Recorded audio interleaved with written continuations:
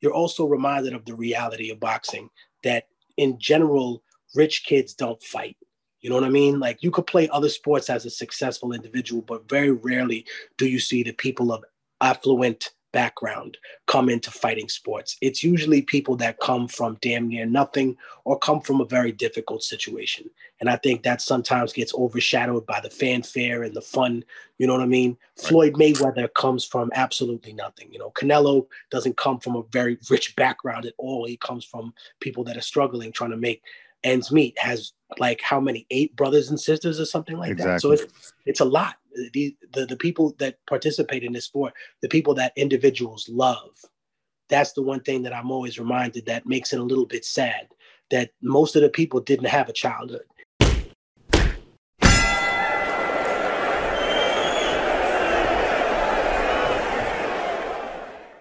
Welcome to the RBR Recap, a special edition presented by Round Boxing. I'm Alex Burgos, joined today by a very special guest, hip-hop legend, Felipe Coronel, a.k.a. Immortal Technique. How are you, sir? I'm good, brother. I'm doing good. Just working on some new music, new material. I'm doing some festivals this summer, and I'm just looking to do, some more stuff in the upcoming year. So thanks for joining us, giving us some of your time. I know you're a busy man.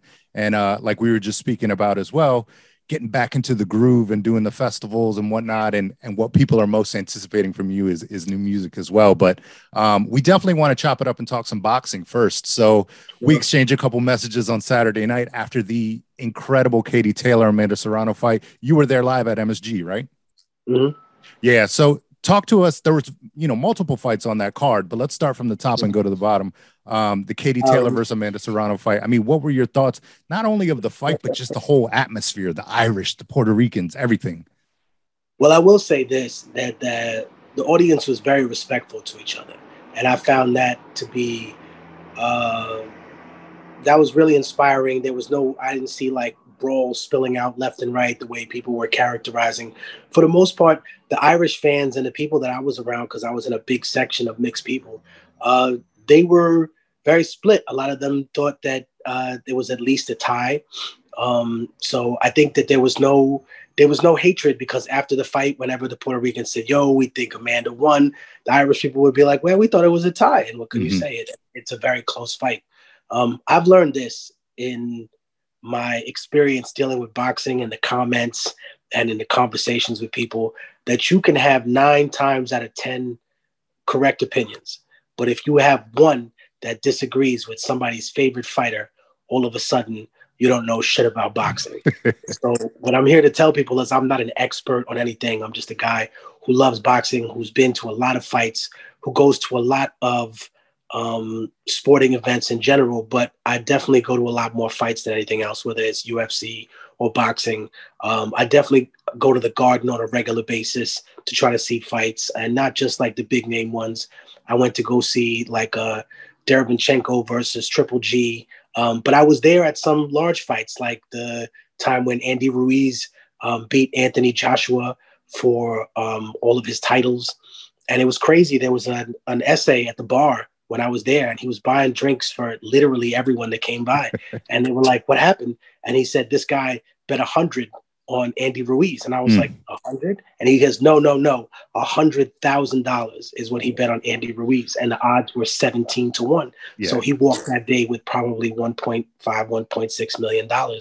And he was just celebrating. You see that kind of wild atmosphere, but you're also reminded of the reality of boxing, that in general, rich kids don't fight.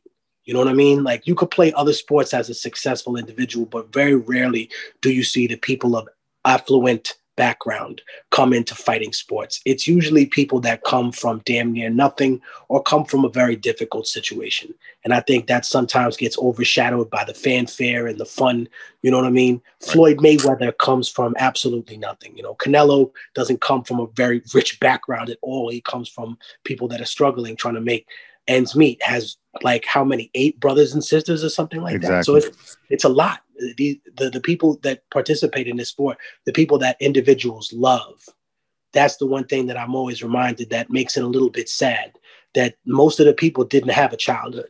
they didn't get to experience a lot of the fun that you and me had. Like, oh, I'm gonna go out with my dad and throw a ball around. It was like, no, my dad was telling me punch low, duck right, hit him with the counter, and screaming at me. You know what I mean? Right. You also see a lot of that in boxing. You see a lot of father and son duos. You see a lot of people that, you know, they don't trust the upbringing of their child to a trainer. So they're like, no, I want to be personally involved. And you know what I mean? Those are really interesting things that I've just noticed in the outside realm of the game, but that still affects things in there.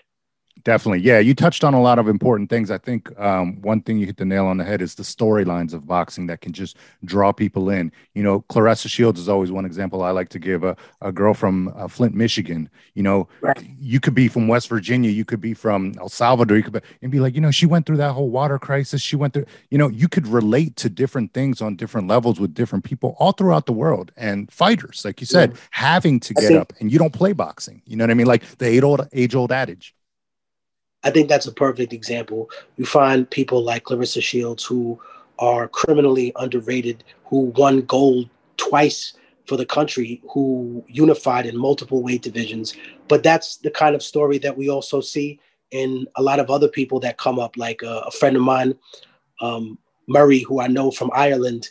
It was his grandfather who had converted the boathouse into a boxing gym for Katie Taylor. And you realize how small the community is, how small the country of Ireland is. And it's funny because, you know, as a Latino, everyone expected me to root for Amanda Serrano. And I'll be honest, I had a little bit of bias because I heard her story. I really loved it. Here was a girl who was getting, again, criminally underpaid, right? Who was not getting the love and support that she should have been, who then had an opportunity to show and prove and did so masterfully and really went above and beyond and gave her heart to it. So it was interesting. I've been to Ireland like a dozen times. I've been to Puerto Rico like twice. So there's no shade. There's no hate. I wanted to see a great fight. And I think when people approach things that way, instead of being so invested in one fighter that it's like, okay, even if, you know what I mean, he loses, fuck the other person. Like that's not what we're doing here. It's about to see who's the best that day.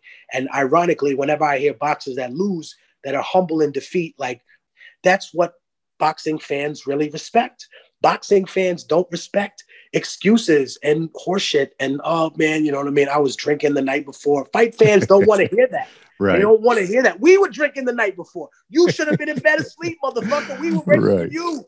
We spent money to see you. You need to be in bed by 8:00 and then up at 6, ready to go. So, I mean, I think that's the nature of kind of the emotion around it. Yeah, and I think you hit another good point too. I think when you're a fan and you look at it from a perspective of let's see who's the best fighter, man, woman, whatever, but don't get locked into the cultural aspect of it necessarily. Obviously, you know, I'm Peruvian and Salvadorian. If I see a Peruvian boxer, because we don't have many, you know, but when he's out there, you're like, soft spot in my heart, obviously. But you know, when you're looking at it just as competition, but if he gets washed, he gets washed. Exactly. Let's see who's the best. So I mean, I think when you look at it from that perspective, and oftentimes people, and you'll see the comments, I'm sure you've seen them on the RBR page and whatnot.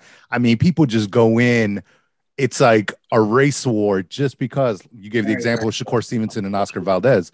It shouldn't be like that, man. Let's just see who has a better skill. Let's put it to the test. And then both men come out with mutual appreciation. You know, when you scrap with somebody, and it doesn't even have to be in front of cameras or anything, if it's a fair one, you have mutual respect when it's over because, you know, you've gone into battle with that person. And so I love that aspect about boxing. But no, you bring up an excellent point. And I was just going to say, look, there's always going to be bias in boxing. But one thing that speaks to the soul of human beings, and maybe this is talking to the worst part of us, is something you just brought up, that whenever there is a fight that is across racial lines, it tends to sell more. It tends to give more to people in some way, shape, or form, some form of conflict that they're, I guess, not able to have, or we don't want to see a race war. We'd much rather see two people beat each other up and then everyone just go home and be like, okay, this is stupid. But I think that brings out something important. There's always going to be some kind of bias. I think in boxing, that's where you have the ability to say, okay, this isn't about anybody's anything. Everybody came from a hard place, right? Everybody got their own story. right? Did you train hard, right? Were you in camp before the fight? That's another thing. Like when people criticize Mayweather, I always say, listen, what was his mantra? Hard work, dedication. Dedication. Yeah. Stayed in camp all the time. Sure, you could make criticism of his selections, selective retirement, but even when he was retired, he was training as if he was still a champion. And I think that is important to note for people that are coming up now in the game. Like, you don't have the opportunity to just fuck off time and do anything else. Unlike an artist like myself, I can make a comeback. I can come on tour again. I'm going to do a bunch of festivals in the summertime, right?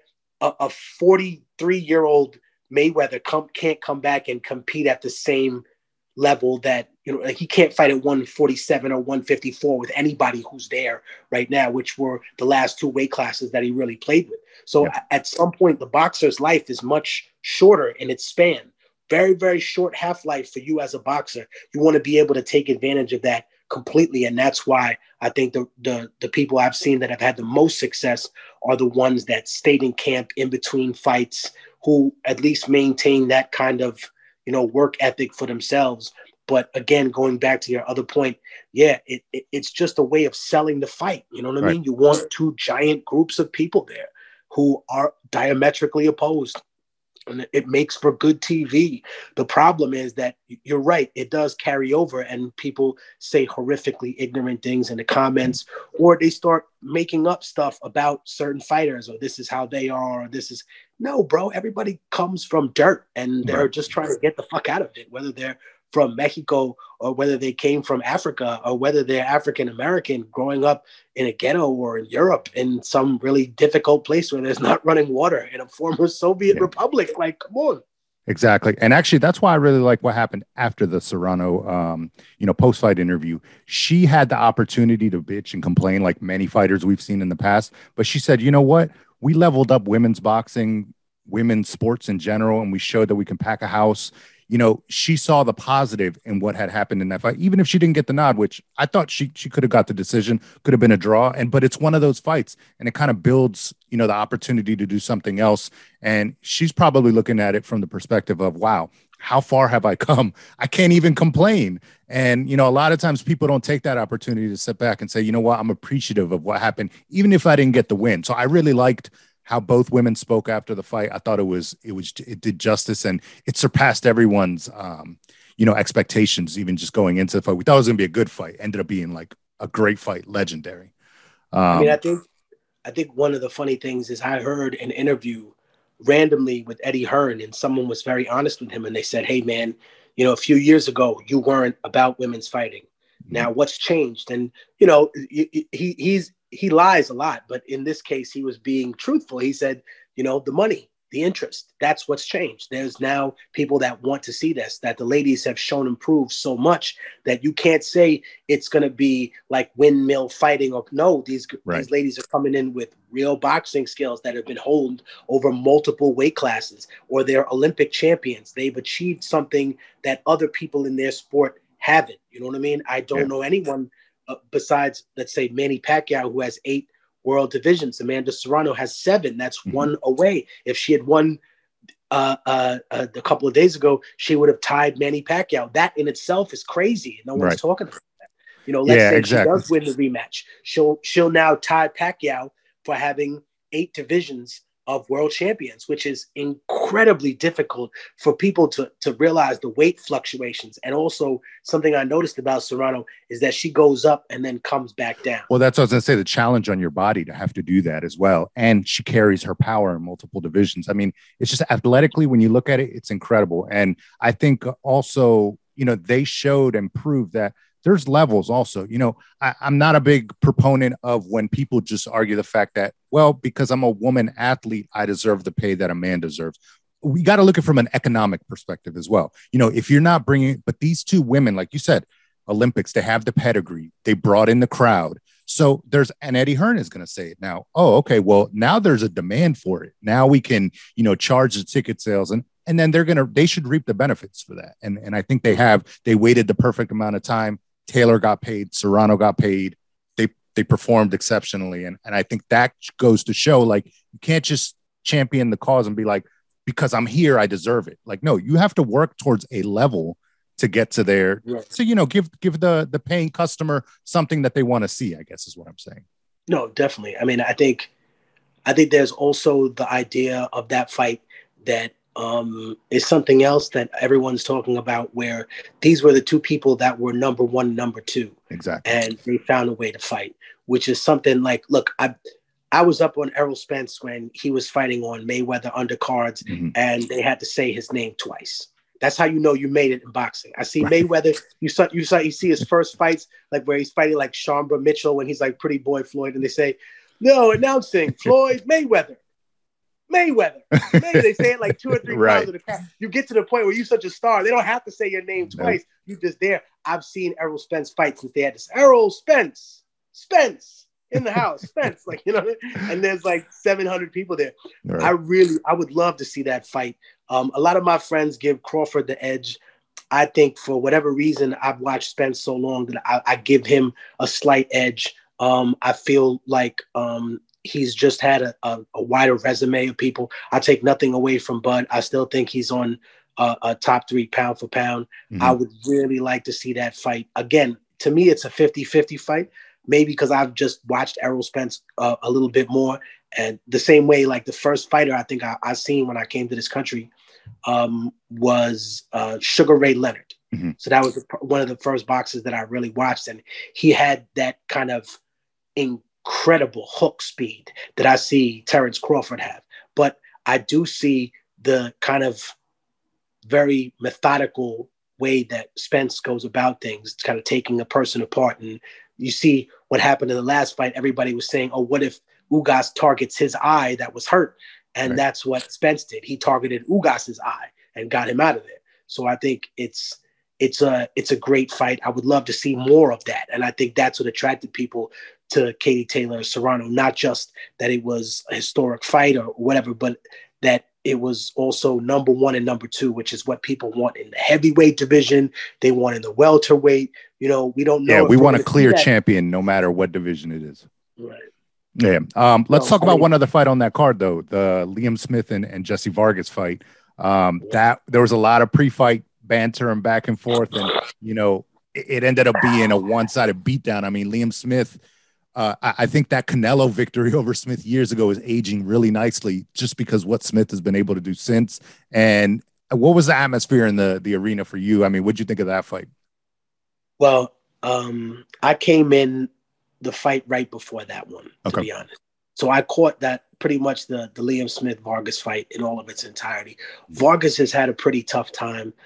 He recently lost a decision to Mikey Garcia, who is coming up from 140 to fight him at 147. After he lost at 147, he moved up to 154. I don't think he carried the power from 147 up to someone that boxes at 154. Yep. So I think he has some thinking to do. I know that Spence doesn't, after the Crawford fight, he's not going to have too much more time in the welterweight division. So if that fight gets made, I know that everybody wants to move up. There's a chance that Jesse Vargas could stick around, maybe pick up a 147 belt when they get thrown out, but he's going to have to fight some really tough people at 147, a very young Boots Ennis, Thurman is back. If he can prove himself against one of those people, like if he comes back to 147, because I don't think he should fight at 154 anymore. Yeah. I think if he comes back to 147, I think a good fight to maybe see if he really wants to do this is Keith Thurman. Keith Thurman is looking for a real 140. I know he wants a champion, right? But he's not going to get the winner of Crawford Spence. They're going to move up after that probably. Right. So I think he gets a regular fight, or he comes back, or maybe Thurman is too much for him, since we saw his kind of on point surgical strikes against Mario Barrios, who I don't take nothing away from. He fights with a lot of heart, but Thurman came with that experience. So maybe that's too much for Vargas, but I think Vargas needs to go back down to 147. As for, there are a lot of people telling him to retire, but I would never tell a fighter that. That's up to him. That's really up to him and his family. And well, he's got a lot going on too with the politics. He's running in Las Vegas for, I think, mayor. I mean, it's like too much going on. Yeah. Too much. You know, if you're going to run for mayor and you want to train, and no, dude, you can't be. And you're moving up to a weight class that's not natural to you. Fight a naturally bigger person who's comfortable at that weight, who doesn't have to pack on pounds for it. Yeah, it's going to be hard. It kind of reminds us of what we have in store for Canelo and Triple G. Is Triple G going to be comfortable? Who's campaigned at 160 his entire life and never moved up to 168? Is he going to be comfortable carrying that extra pounds of muscle that everyone says drains all the oxygen in the world? That's true. Exactly. Yeah, it's going to be a lot of ins and outs we got to look at in that fight. But yeah, with Jesse Vargas, I thought we do a little boxing betting podcast as well on the side, another show. But yeah, we talked pre-fight to that one. The odds for a Liam Smith stoppage, you know, even though Jesse Vargas had never been stopped before, it was about plus 180. So it was plus money on Smith stopping him. I thought that was the bet. That's what I bet on because I didn't think he could take the punches. And I mean, he's tough as nails. Obviously, he didn't want to stop, but they saved him from himself. And I thought it was a good stoppage. Steve Willis is a beast. He's a great referee. Also, hat tip to Jaron Boots Ennis that you mentioned as well. One of my favorite up-and-comers in the game. He's going to be a problem for anyone at 147. Very excited to see him fight. As a matter of fact, I think him and Thurman is a great fight to make. If Thurman really expects to come back, then he's got to show out to that. But I know that's not what Thurman wants. I know Thurman, he took a tune-up so he could get himself the biggest name, not so he could be the gatekeeper or the stepping stone. But again, 100%. Some of these fights need to be made regardless of whether people want them or not. People want to see them. You know, I think it's going to be interesting to see what happens after Canelo wins or loses against Bivol this weekend. I think, you know, my good friend Vinny Paz has a boxing podcast, and he's ruthless on the people. So whenever I want to hear the fighters get ripped apart, I'll call him and be like, "Hey man, what do you think is really going? Oh, this guy is going to get demolished." You know, he's typically right. Well, but it's funny because actually my dream roundtable would be you, Vinny, and RA. You know, I'll moderate, and it'll be the three of y'all just chopping it up and talking boxing, man. That would be incredible. But yeah, no, Vinny's a good dude. He knows his boxing and as well. And that's shout out to Jedi Mind Tricks and Vinny Paz as well. I want to ask you too, because there's always been this historic like relationship, I think, with hip hop and boxing. I remember as a kid, one of the kind of like those staple moments in my mind is when Mike Tyson came back and he fought Peter McNeely, and he comes out to Redman's "Time for Some Action," time for some time for, and you know, he's just tunnel vision walking for like 4 minutes and that thing is on loop. Time for some action. It's one of the most iconic things. But I want to ask you, if you could walk anyone out to a ring, dead or alive, any boxer, who would it be, man? Who would bring the energy that could match Immortal Technique? It's funny because some fighters have come out to music of mine before. Mm-hmm. It's just that like it wasn't in, let's say, boxing, for example. Okay. Like for who's a big fan of mine? Okay, for the people that love MMA and know the history. So when Rashad Evans came out and knocked out Tito Ortiz, he walked out to the point of no return. I was going to say point of no return's got to be one that. This is the song that's off of Revolutionary Volume 2. Yep. And he really came out and he said that song energized him and showed him so much love. Yeah. I know a lot of boxers. It's not that I wouldn't walk them out. It would just have to be the right song, maybe something new from the record. But I definitely I'm a big supporter of a lot of these new guys that are not new guys, but guys that are finally getting their shine. Because by no means is anybody new in the game. Most people have a pretty deep amateur resume. Even the individuals that only have like 40 or 50 fights. That's 40 or 50 fights, dude. It's still a lot. But you would think a person with a deep amateur record, you're talking about 100, 200 fights. There's some people that have 300 fights on an amateur record. So I think that's what is deceptive about people's records. I think in general, people's records don't tell you everything about who they are as a fighter. They just give you basic statistics. You know what I mean? Right. I think that a random person is going to come out with that kind of heart. Or if you implement something like, let's say, the greatest upset in boxing, when Mike Tyson was knocked out. And I think one of the incredible things that I take from that is when I saw Buster Douglas's story and I saw that his mother had died while he was in camp and that he was not allowed to go to the funeral and whatever. He had such rage, such anger. And I heard a story. I don't know if it's true. They say when he won the championship, he just went to his mother's grave and just cried and was just heartbroken. And he was, after that, he didn't, you know what I mean? It's hard to care about some stuff. Yeah, man. I mean, it's incredible how he was able to channel that. And I'll give you an example. The co-main that was supposed to be for Canelo this weekend, Ergovich, his father just died and he pulled out. They said he couldn't concentrate in camp. His father just died, I think, in March. And he tried to go through the training, but just an example. Yeah. Imagine how much Buster Douglas had. I mean, you're fighting the baddest man on the planet, Mike Tyson, and not to demean Ergovich for backing out, but yeah, everyone handles it differently, but it just shows you how incredible that whole time frame was, the ability to win, get knocked down, come back and beat Mike Tyson. I mean, Douglas is incredible. Those are those rare occurrences where you have somebody that's motivated by not just money or by something else, but motivated by some deep-seated pain and suffering inside of them. They feel like they just have to let go. And those are the type of fights that we see when we have rivalries, right? That's why people love rivalries. Right. They figure they're going to get something that they normally don't get from the fighter, right? That's why people like build up number 3, number 4. They figure they're going to get, and most of the times they do. Look at Pacquiao and Marquez.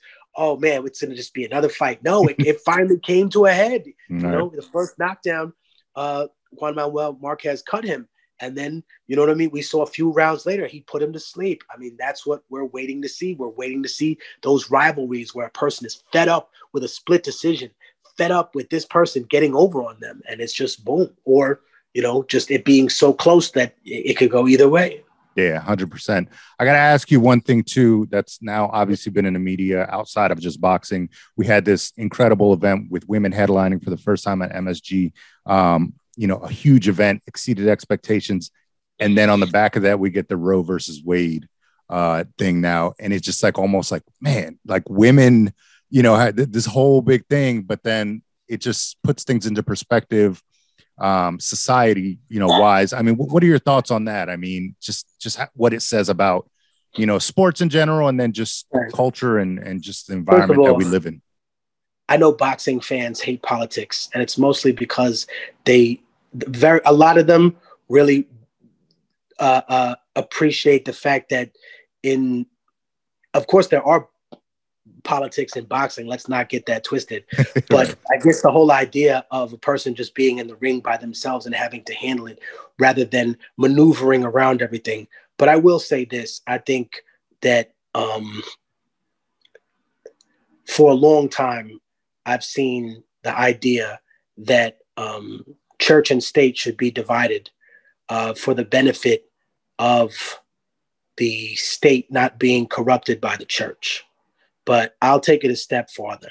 I don't think that church and state should be unified, but I think that it's for a different reason. It's because it's not that the church just corrupts the government. It's the government that corrupts the church that is already corrupt. So all of a sudden, this is not our war. This is God's war, right? It's not the law that I'm telling you I'm restricting your reproductive rights. Now I get to hide behind God. And I think that we can have a conversation about the failure of liberalism or what people think is politics moving so far to the left. But I think that those people are confused because in their rudimentary understanding of history, they never factored in the most important event of the 21st century, which came upon us. And that was 9/11, when all politics in America moved drastically to the right. And I don't care if you like boxing or like me, that's the God's honest truth. All of the YouTube right-wing grifters wouldn't exist without 9/11. You wouldn't have the fear mongering. You know, now they get to hide behind Mr. Trump and say they're an anti-war party. Absolutely not. These people rub their pussy to dead children for the better part of decades. And the neoliberals and the Democrats, if you want me to be honest and speak to the heart, haven't done any better. They've continued the Bush doctrine, which is overthrowing countries that don't agree with our hegemonic view of the region in the Middle East. But these weren't just random countries. These were countries that did business selectively with Russia. That shows you the Cold War never ended. The Russians couldn't give up Assad. He was their last link in the Middle East. Saddam Hussein, although he was with the United States, was part of the original Baathists. What are the Baathists? That's what's left over from the Arab communists that survived the era of Nasser. These are people who saw what the United States and England did when they carved up the Middle East after World War I. These countries are just as invented, if not the way that any country is invented. People deciding that they're going to draw lines here. So, we can go to any aspect of politics, and I'm comfortable talking about it. I think banning abortions in general, where you're talking about endoscopic pregnancies, you're talking about these things that they want to criminalize, that the embryo will never become a fetus, in cases of rape and molestation where they make no exception. I think that's unfortunately what's going to bring that campaign down. But I think that it's an interesting time to bring it all up. And people know that I've always been a big supporter of women's reproductive rights. I just think it comes at a very curious time. It's going to take news media away from the Ukraine, away from COVID. They're going to focus on this. It's also a much better platform, if you want me to discuss this in length, about it's a much better platform for the Democrats to run on in 2022 and 2024 than COVID or the Ukraine or whatever corruption was there with Mr. Trump or Biden's son. Or these things are muddy, whereas this is very plain and clear. The Democrats are going to pin the Republicans to the position that they want to control women's rights. And therefore, because they've never really codified it the way they could have when they had the presidency, they had the Senate, when they had the Congress. And in many ways, a lot of progressive people have always felt that the Democratic Party kind of hangs abortion rights over their head as a way to get them to vote. Because in many ways, while the difference between the Democratic and the Republican Party isn't as noticeable when you talk about corporate funding, yes, that's where they're very much the same. Where they are different is this: the Democratic Party pushes and exists as a platform to push hardest against the left part of it. So when people call them communists, I start laughing, like, Mr. Biden, a communist? Right. Yeah, 1.1%, 2% in your $1 trillion budget for infrastructure? Oh yeah, he's fucking Stalin. What's wrong with you people? You can't advertise yourself as an intellectual and come up with these bullshit hot takes. You know what I mean? You might as well just be in your pickup truck, like on your phone screaming about freedom. What is freedom? The reality is that we've dealt with something that, whether we look at infringements on freedom or whether we look at freedom of speech, the first reality that this country faced is that we were all forced to go to war against a country we knew had nothing to do with 9/11. Mm-hmm. That's how this really started in the modern era, right? Then little by little, like I said, Mr. Obama continued the overthrow of other countries that were in the region, whether it was Tunisia. Egypt had an election. Then they decided to depose the people who got elected. They tried to overthrow Assad. Obviously, that didn't work. But I think that it's a very, very complicated situation. Iraq is still in shambles. So quite frankly, they managed, both of these parties, to destroy the Middle East and anywhere that they touted to bring freedom. And now we're going to have an inner conflict in the United States over this particular issue. Now, you understand my position, but I say to the people who don't agree with me or who are coming from like the I love America so much that I'm not willing to look at its false party. Just remember this. When I ask the people, especially my conservative family members, I say, do you think that America can beat China in a war? And they say, yeah, after this, I think we could beat Russia, but I don't know. China's a tough one, but I think we can win. And I say, do you think that half America could beat all of Russia or all of China? Because that's what you're really going to be left with. Mm-hmm. If the United States does have a civil war, the only benefactors will be Russia and China.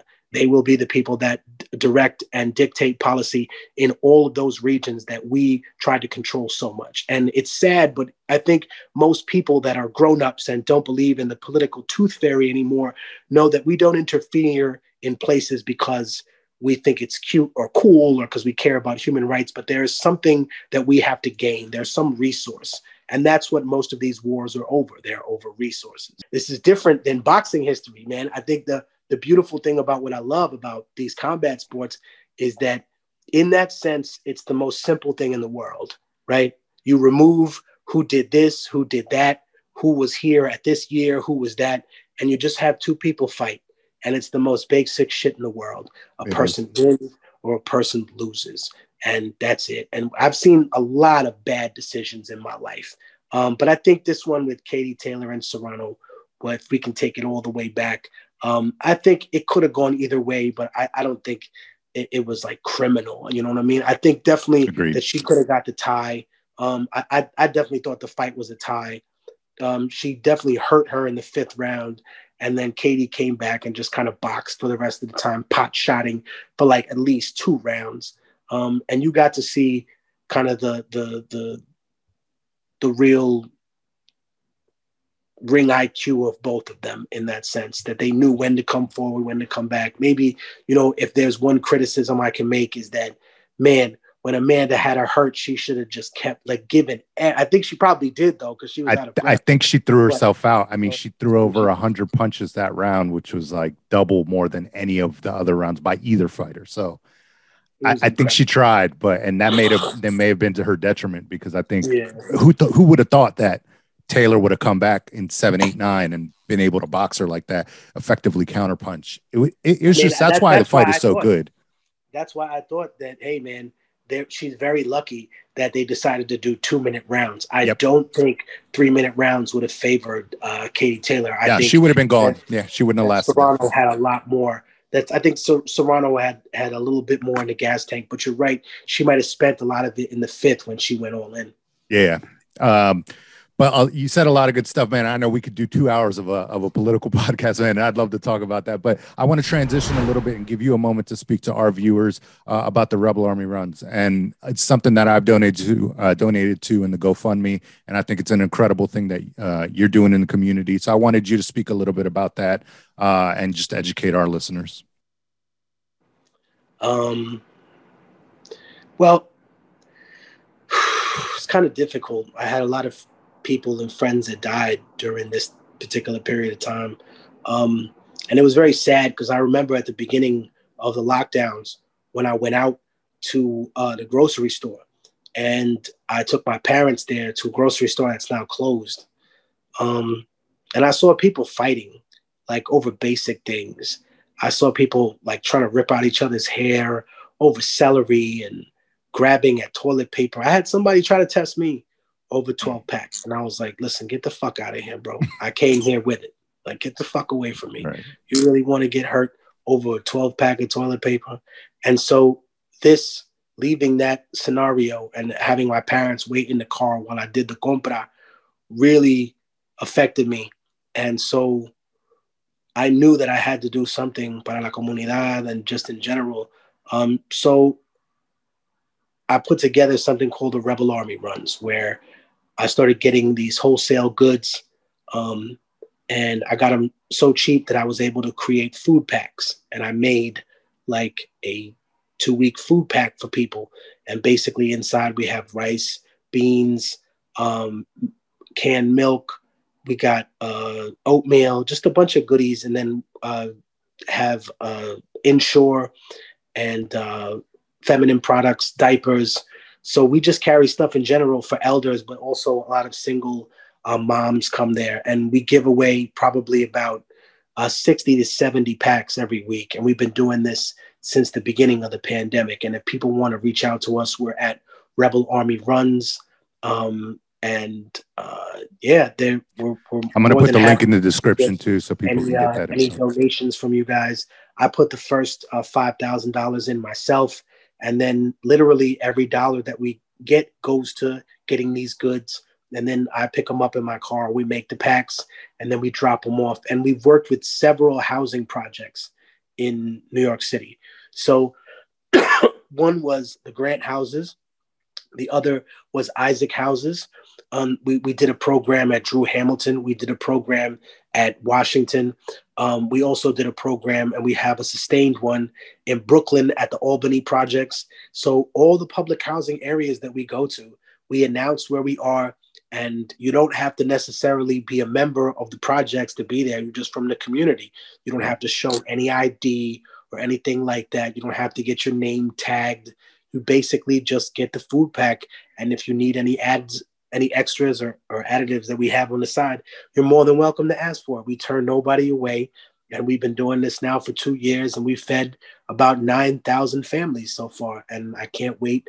Hopefully this summer we'll pass the 10,000 mark line, and we'll be in the running. We just got the accreditation for the 501c3. So, you know what I mean? We really appreciate the love and support that we've gotten from people. I wish we could have done it sooner, but it was COVID and things took a long time to do. But, you know, hey, man, this is something I'm very dedicated to. This is something that I've done with my friends throughout the entire pandemic. And I know that the elders in our community, whether they're white, Black, Latino, a lot of times they end up taking care of the little kids because the parents are out working. So we make sure that we get something to them. And I'm going to say something else. When you go to the projects, a lot of people think, oh, it's just Black and brown people. But you know what I see more than anything else? I see people with no kids or whose kids have grown up and gone away that are just there alone. It's just about old people that are alone. Now, are the majority of them Black and Latino in New York City? Yes. But there's lots of white people in the projects, bro. There's Asian people in the projects. Like, what is wrong with some of y'all motherfuckers, man? Like, you gotta really understand what we're doing here. We're trying to help the people in general, the elderly community in general, and we want to specifically target the individuals that are here in New York. And so we make sure that the people get what they should, and however we can. You know, we've been up to the Dyckman houses again. That's an area that's predominantly Latino, so you're gonna have a lot more, you know, Latino people, probably from the Dominican Republic.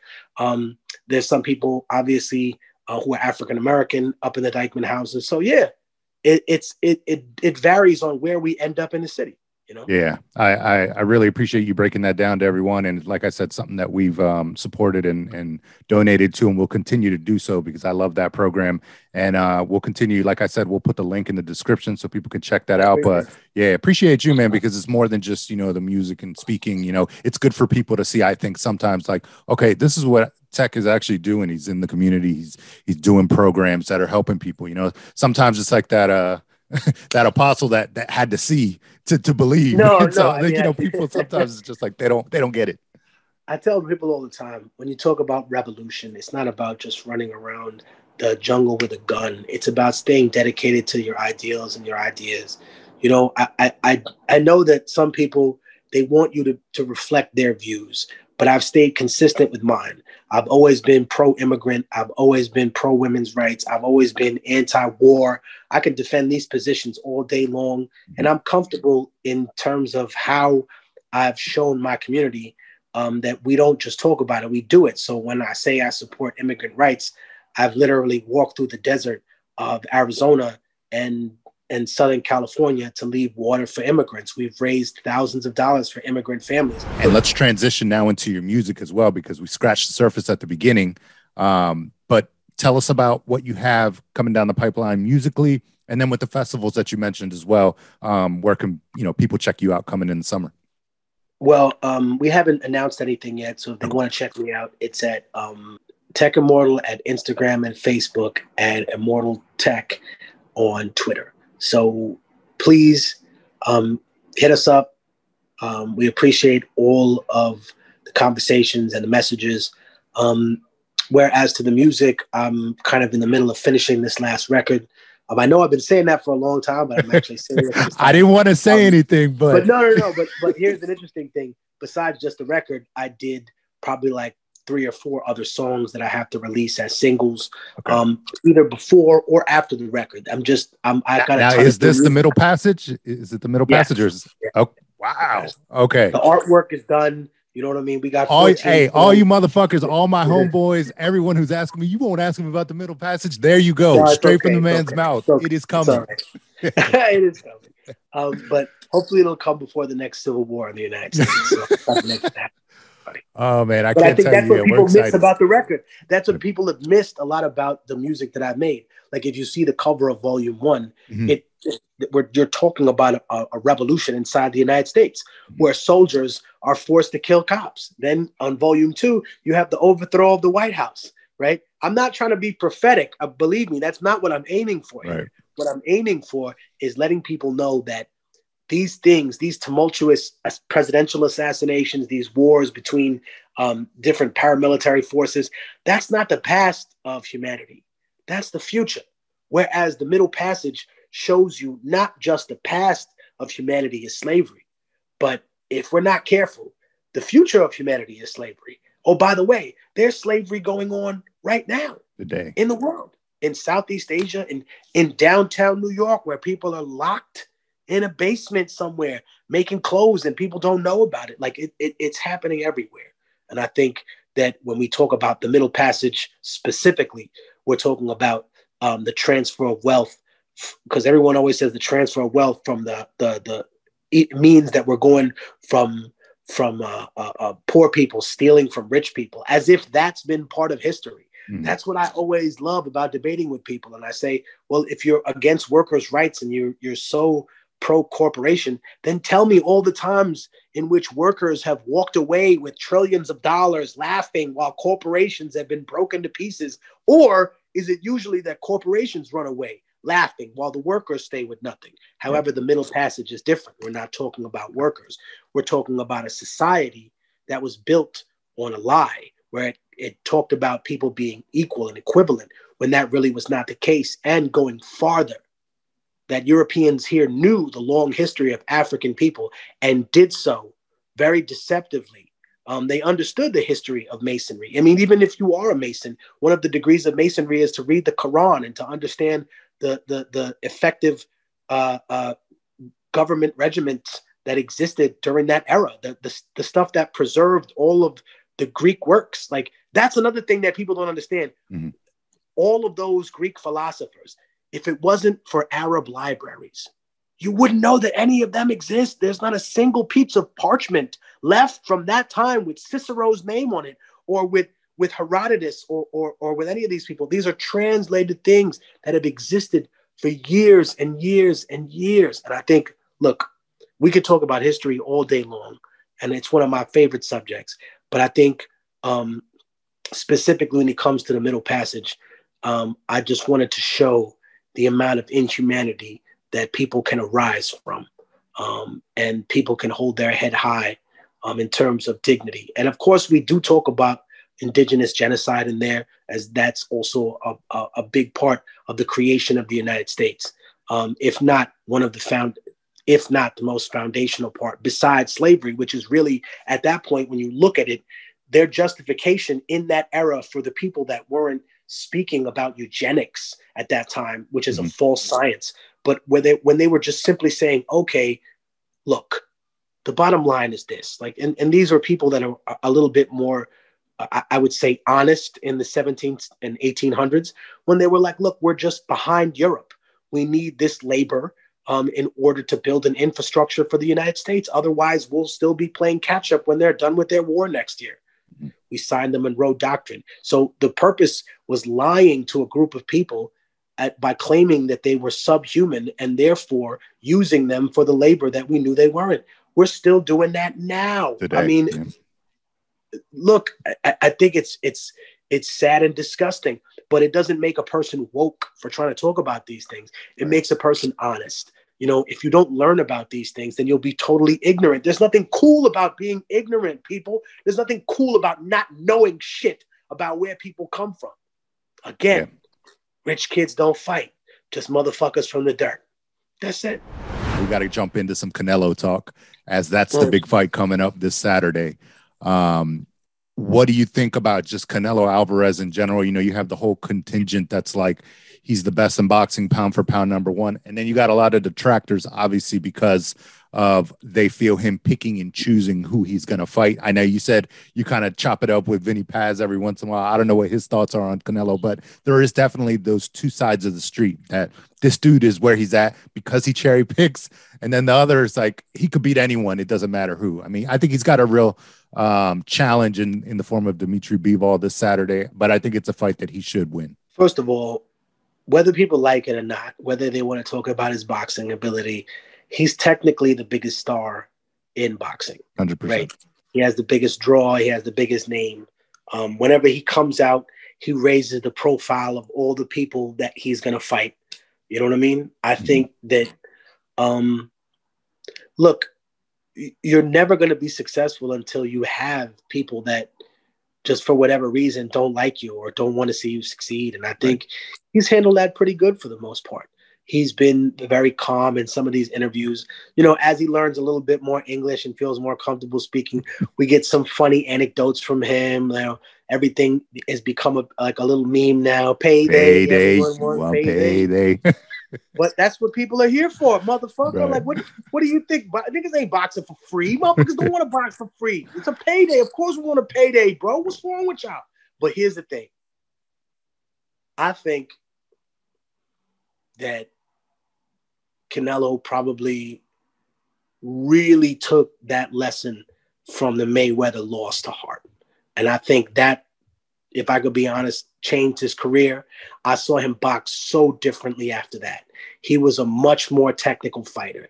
He's probably looked at that video 100 fucking times. And for him to say, I've never looked at it, you're lying. No one who has that much dedication of perfection wouldn't be able to see those losses and learn something from them. Now, he's had other close calls. The first Triple G fight. Oh my, yo, dude. You if you go to any place where they have clips of that fight and look at the comments, they come after him. There's a couple of other people that gave him a run for his money, but I think that he's got a pretty good roster coming up now. I think the one person that obviously everyone says, but that I know I'm cool with him, but I'm not like best friends. But I'm cool with the brother. I spoke to him. He's a good dude. David Benavidez, I think, gives him a lot of problems, but also gives a lot of people a lot of problems at 168. I think in what he's doing now, which is going after all the mandatories, right? David Lemieux, the next fight after that, if he can't get the Charlo fight, will be another mandatory. But yeah, he's making it impossible for Canelo not to fight him. I told him, I'm like, when we spoke last, I'm like, look, it's getting ridiculous that the WBC mandates you number one for now, 2, 3, 4 fights in a row. And he's kind of like laughs and he shrugs it off. He's like, what can I do? Like, I just got to keep on knocking them down. They line him up, I knock him down. And he's young enough, I think, to be able to do that, because eventually, if it's not Charlo, it's got to be Caleb Plant. If it's not at 168, it's going to have to be at 175, because I obviously Benavidez is a big boy and he can move up. He can fill that frame out a little bit. So he's got options. He's exciting. Whether Canelo wants to take that challenge, that's when we get into like the water of like, how much did he learn from Mayweather? I just think whenever I hear people talk about fighters being scared. Yeah, no, I think that's ridiculous. Yeah. I think, listen, if you're fighting in this game, how could you be scared? Like, sure, is something a bigger challenge than another fight? Yes. But scared? I don't think anybody's scared of anything in this situation. No, they're just thinking, how's it going to affect my money? And because of the Mayweather effect, it's like, and I don't think it should be like this. Like, one loss, automatically fans are like, oh, he's done. It's like, nah, man. Like, look at Lomachenko. Look at, it goes on and on. You could let me just say one thing though. I think it was Ali who said that every time a person has a really good fight, that they leave a little bit of themselves in the ring. And that means they take a little bit less of themselves. Now, those are some real words of wisdom. And it's the painful truth about CTE and about boxing. I'm sure that Canelo understands, and his doctors, which he probably pays millions of dollars to, understand how much punishment a person can take, because he's not trying to leave the game slurring and being like brain dead. I mean, he wants to leave the game the way he saw a lot of people who have made their money and got out leave. And I think that Canelo just has to know, look, he's probably got a limited amount of fights left. I mean, is he in his prime? Yeah, but he's towards the end of his prime. Mm-hmm. He's not going to step up again and again and again. He's not going for heavyweight. No, he's picking these fights that he wants to be iconic, but he's got to know that there's a certain amount of time that he has left. You know what I mean? Once a fighter enters their 30s, that clock is really ticking. You know what I mean? I think that, I think he could fight forever. I'm sure he could fight till he's an old man. I don't think he wants to do that though. You want me to be honest with you? I think most people, they want to fight until they really start to be able to say, okay, if I keep doing this, I'm going to get brain damage. I'm going to get hurt. You know what I mean? At some point. So I want to be able to get out with as many of my faculties as I can, and then show and prove and do the biggest fight. So 100%, and it should be his like game that. to lose. It's Canelo's game to lose. He could pick anybody to fight, and people are going to tune in. You know, he was going to fight Makabu, who people didn't even know who that was. And right. I think it's sad. I hate seeing things like that where people are making fun of that guy or trying not to pronounce his name right. First of all, he's a champion. Mm-hmm. Second of all, that in itself, I think is crazy. Jumping a lot of weight classes up and down to do. I think it's good, but a lot of people did see that as a duck. And now I don't think that people see Dimitri Bivol as a duck. I think they see him as a fucking monster. And also the fact that, you know what I mean, beating him would mean that the door would be open for him to stay at 168, right? Is he going to come fight Triple G, or he could stay at 175 to fight the winner of Joseph Smith and Beterbiev. Mm-hmm. Yeah, I think that would be great. Yeah, and then you got to try to undisputed again in another weight class. That's ridiculous, especially when you consider who he's fighting. Bivol and, you know, likely Beterbiev if he beats Joe Smith. I mean, that string of fights, ridiculous. I think Canelo has a lot more experience than Bivol, and that's what we'll see in the ring. We'll see a lot more of his ring IQ. Sure, I think Bivol is a great boxer. I think he's got raw power. I think if he happens to hit something with Canelo with something that he's not expecting, he's going to hurt him. But he has to hit him. You know what I mean? That's the thing. And we all know that Canelo has a really good chin too. I mean, I saw that shot. Everyone goes back to that Danny Jacobs where he took that monster hook and just kind of waved it off. Mm-hmm. But he's smart about taking punches. He turns his face. He turns his chin. Yeah, he rolls with the punches very well.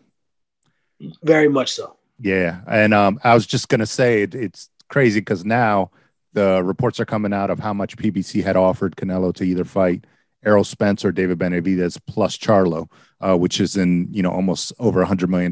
But it's like, regardless of who he fights, and I think going back to your point, he's done a good job of being able to, you know, block the negative part out, because no matter who he fights, people are going to come back and be like, well, you ducked such and such. Imagine for a moment that he did take the Spence fight. They're going to say, oh, he's a weight bully. He fought a guy that's coming up from 147, you know, and then he doesn't fight him, and it's like, oh, he's ducking one of the best fighters in the world. So he's in a lose-lose situation in terms of who he fights, but I think he's doing a good job of trying to maximize, you know, how much he can make on an event, and also entertaining the paying customer, because these aren't gimme fights. Now, I hope he doesn't fight Triple G in September, because my man Golovkin did not look his best against Murata.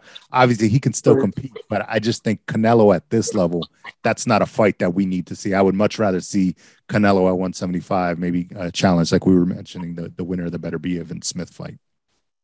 I think that would be great, but I think that there's so much invested in the Canelo fight against Triple G that a lot of people feel like, you know what I mean, the first one was a draw gimme, you know what I mean? It was the same. I don't know if it was the same judge from the Mayweather fight that gave him a split decision, which I don't like. The Mayweather fight was CJ Ross. The Triple G fight was Adelaide Byrd. Adelaide Byrd. I was there, man. I was there. I watched it live. My two eyes do not deceive me, man. Triple G won that fight. I will hold on until that until I die. But man, too much time has passed. But yeah, I think he's put himself in the position, and it's obviously going to be a huge money fight, regardless, because people, like you said, are going to tune in. Doesn't matter who Canelo fights, and there's already that built-in animosity and back and forth that they've had in the first two fights. Just want to say mad love to the fans that are watching out there and the supporters. I appreciate you. Take care. This is Immortal Technique. You know what it is. Thank you for listening to the RBR Recap. Make sure to follow us on social media at RBR Recap and visit RBRRecap.com for the latest episodes.